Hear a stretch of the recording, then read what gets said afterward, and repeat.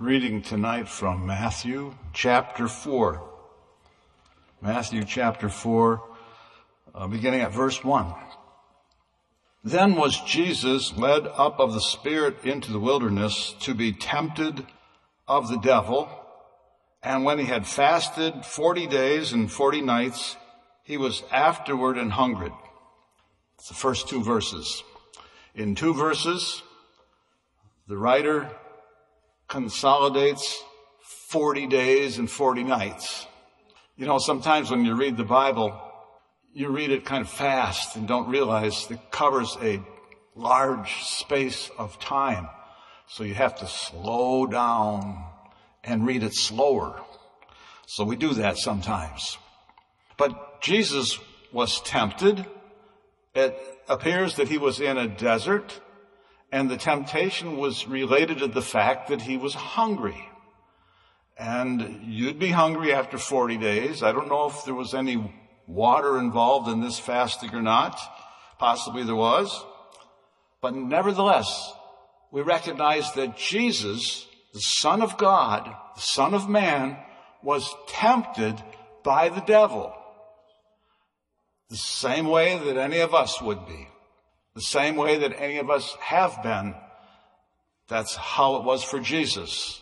He understands you. He understands us perfectly because he was made like us. But you go on in the next couple of verses and get kind of a breakdown of what's going on here. It says, when the tempter came to him, he said, "If thou be the Son of God, command that these stones be made bread." And he answered and said, "It is written, man shall not live by bread alone, but by every word that proceedeth out of the mouth of God." I read that kind of fast, sorry. If thou be the Son of God. Jesus was being challenged here. So if you're the Son of God, you can take these stones and turn them into bread. You should be able to do that. You're the Son of God.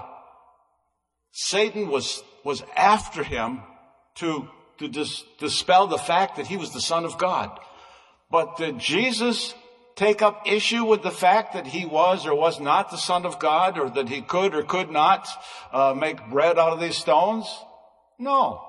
He goes right to the meat of the subject, and he says, "It is written, man shall not live by bread alone."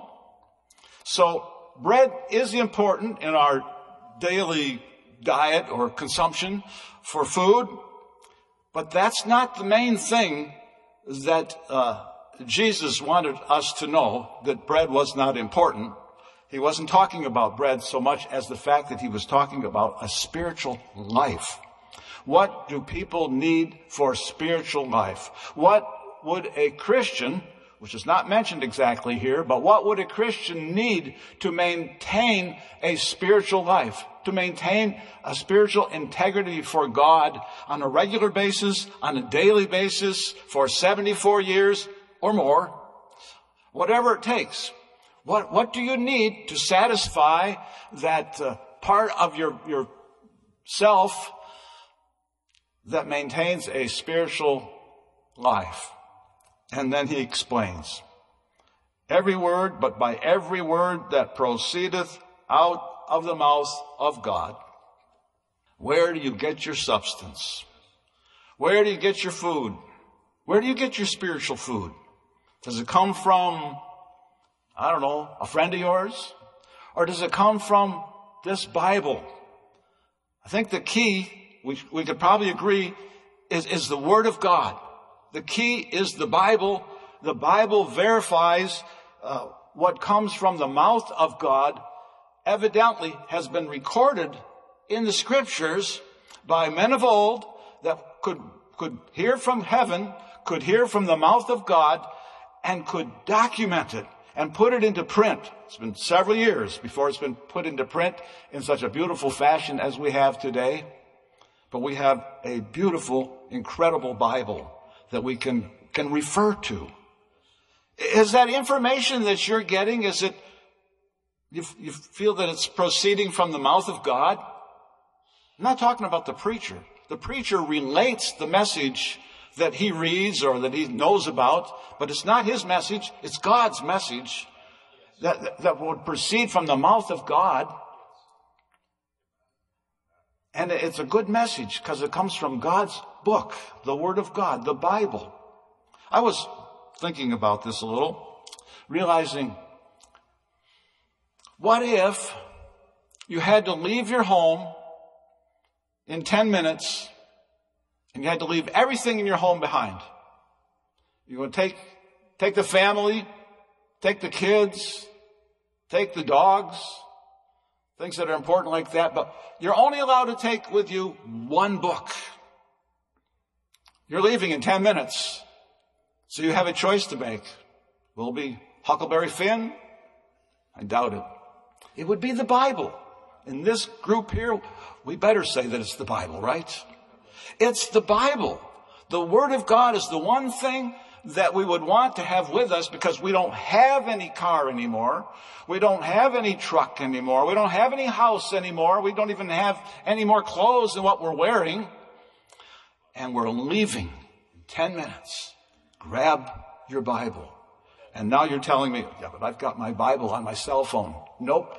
No cell phone. You'll leave that behind too.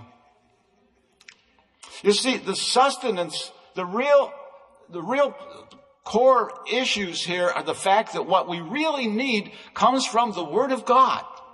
There's a lot of things we can do without. And we don't even want to think about that, really, because we like some of the things that we have. It makes life easy. And we like the easy life. We prefer the easy life. Some of us grew up working on a farm. And when we turned 18, we left that part of the country. We got out of town thinking it would be better in the Air Force. But that was another subject.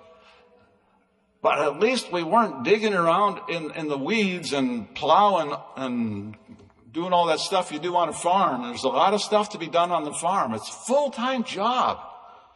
We realized one thing. It's 7 days a week. That didn't sound very good. I was glad it wasn't my dad's farm because we went on vacation in the summertime. We didn't have to work on the farm because we were gone for a little while at least. But then we had to go back to work when we got back, of course. The sustenance comes from the Word of God. That's the one thing you really want to take with you. Take the name of Jesus with you. A song goes something like that. That's taking the Word of God with you. Wherever we go, 24 hours a day. Of course, we sleep part of that time, not most of it. Part of that time we sleep.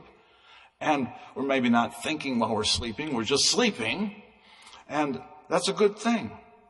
But I was wondering, could we possibly, as Christians, get the help we need through the storms of life from somewhere? Where would we get it? I think it'd be from the Word of God. We would go to the Word of God to get the help that we need. It says, my help cometh from the Lord. In the Psalms, it says, my help cometh from the Lord.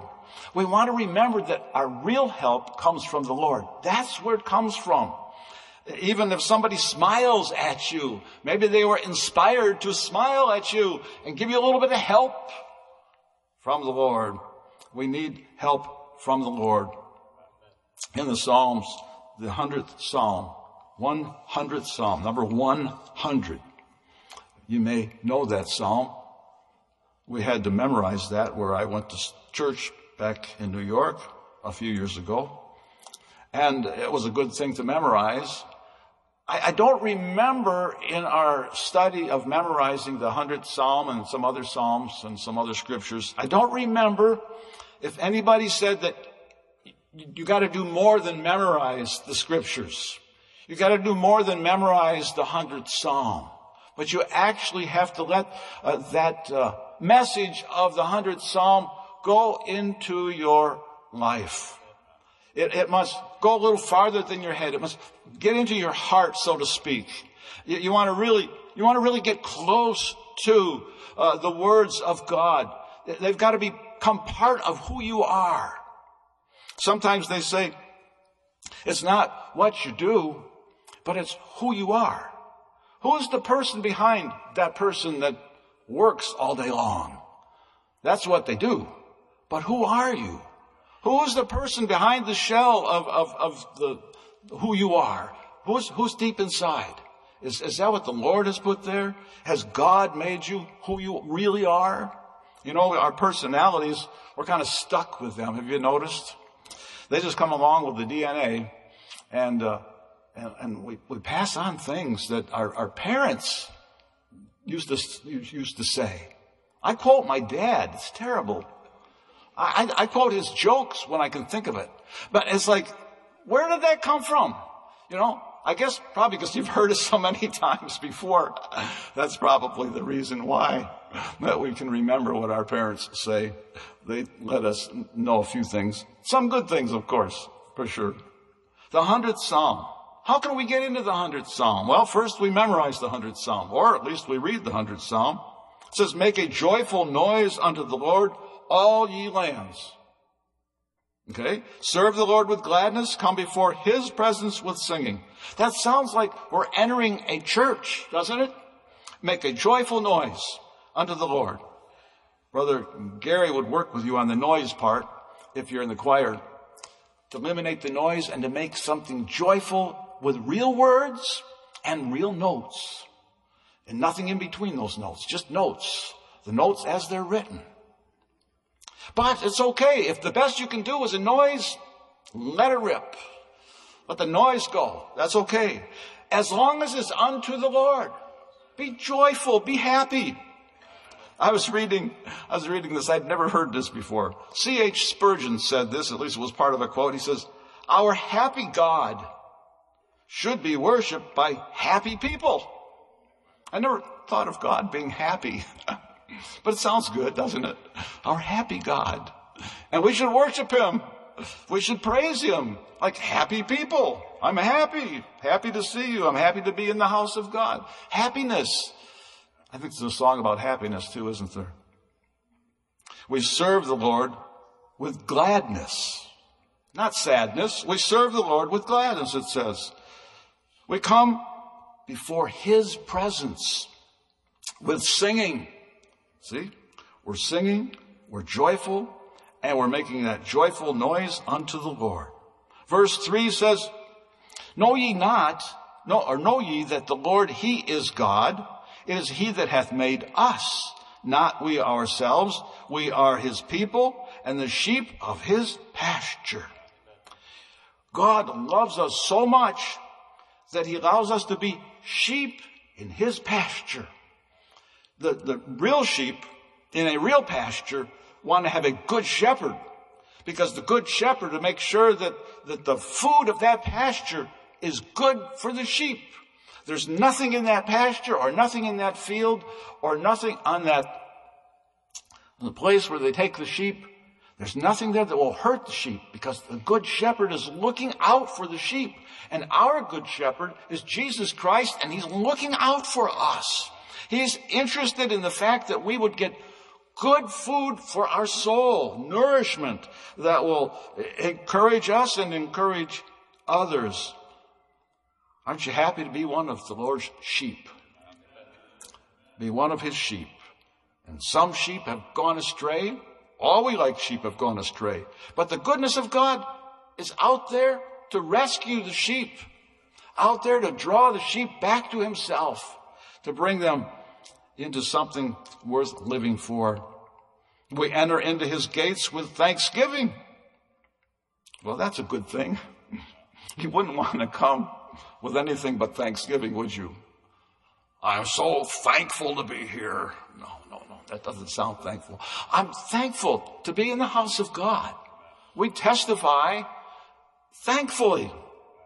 It might be a simple testimony. I thank the Lord, God saved me. Thank the Lord that I'm living a Christian life. He protected me from a lot of bad things that could have come my way, and I'm serving the Lord today. Simple. Doesn't take long to say that. But we're thankful. We are thankful people. It's good to hang out with thankful people. Have you ever had to hang out with people that weren't very thankful? Maybe at work, some places where you work, it might be like that. Some people are always grumpy. It's just, they wake up in the morning grumpy and they probably go to bed at night grumpy. But we're thankful people. We're appreciating. I thank the Lord for the sunshine and the rain. And I'm thankful that I don't have to shovel I shoveled a lot of snow in my lifetime. So I'm thankful for the rain. And I know we need rain from time to time. Not all the time. Part of the time. And then when the sun comes out, I'm thankful for the sunshine. Good golfing weather, right, Brother Lee? We used to do that once upon a time. We liked it when the sun would shine. And into his courts with praise, be thankful unto him. Remember, the Bible gives directions. The Word of God gives directions. We're thankful unto him. We're thankful unto the Lord. We give our praise unto God. This particular psalm is the only psalm in the book of Psalms called a psalm of praise. It's the only one that's got that title. And it definitely is a psalm of praise and worship. We worship the Lord, but we worship the Lord, and we're thankful to him. Doesn't mean you can't be thankful to people. We can be thankful to people and tell them so. Write them little notes once in a while. It's a good thing to do. Be thankful unto him and bless his name. Sounds like you're getting interested in something to do with God as you read this little text. Sounds like there's like a momentum building up to a wave of giving praise to God. For the Lord is good, he says. His mercy is everlasting, and his truth endureth to all generations. You see, it's not exhaustible. You won't run out of it. The mercy of God is everlasting. It's a constant. Okay, we come to church. How long are we in church? Hour and a half or so, maybe a little more. And in a way, sometimes I think we expect a miracle. We talk about the Lord, we talk about the Word of God, we pray for a little while, and we expect a miracle to happen. We really do. We expect God to just come down and meet people's needs and give them the nourishment for their soul. There's a word called assimilate. I'm not sure how to spell that. Assimilate. You want to assimilate the Word of God. You know what that means? It means to absorb it. You're like a sponge for the Word of God. You absorb the Word of God. You get like nourishment for your soul from the Word of God. It's like we don't want to be vitamin deficient of certain vitamins. Vitamin D, when it's too dark in the wintertime. We don't want to be deficient of vitamin D. But we don't want to be deficient of spiritual vitamins. We want to have a full supply, an abundant supply that will nourish us, that will put a smile in our face. Sometimes I think my smile muscles are wore out. You ever had that problem? Yeah, maybe. We want to aggravate ourselves, so to speak, to stir up that something in our heart that God put there. We didn't put it there. God puts that nourishment in our soul. He puts that peace of God in our hearts and gives us power to overcome the world, the flesh, and the devil. He's the one. That's why we give him all the praise. So where do we stop? Let's stop here. What if we stop here? Recognize the power of God's Word. We have to think about that for a minute. I want to recognize that there is awesome, incredible, wonderful power in the Word of God. We are not deficient of things that the devil would make you think you're deficient of. In fact, we don't even like to mention him. But we can recognize that God's Word has the power. It has the ability to do things for you, for every one of us. Unlimited power. You can't get that in too many places, can you? People in our world, just like us, we need the strength of heaven. We need to be taken in the Word of God and let it become us, become the who that we are. We want to be that kind of person. We're going to stand and sing a song at this time, number 69, and we will sing with a joyful noise, and we will sing in the house of God, and we will praise God in doing it. Let's stand and sing.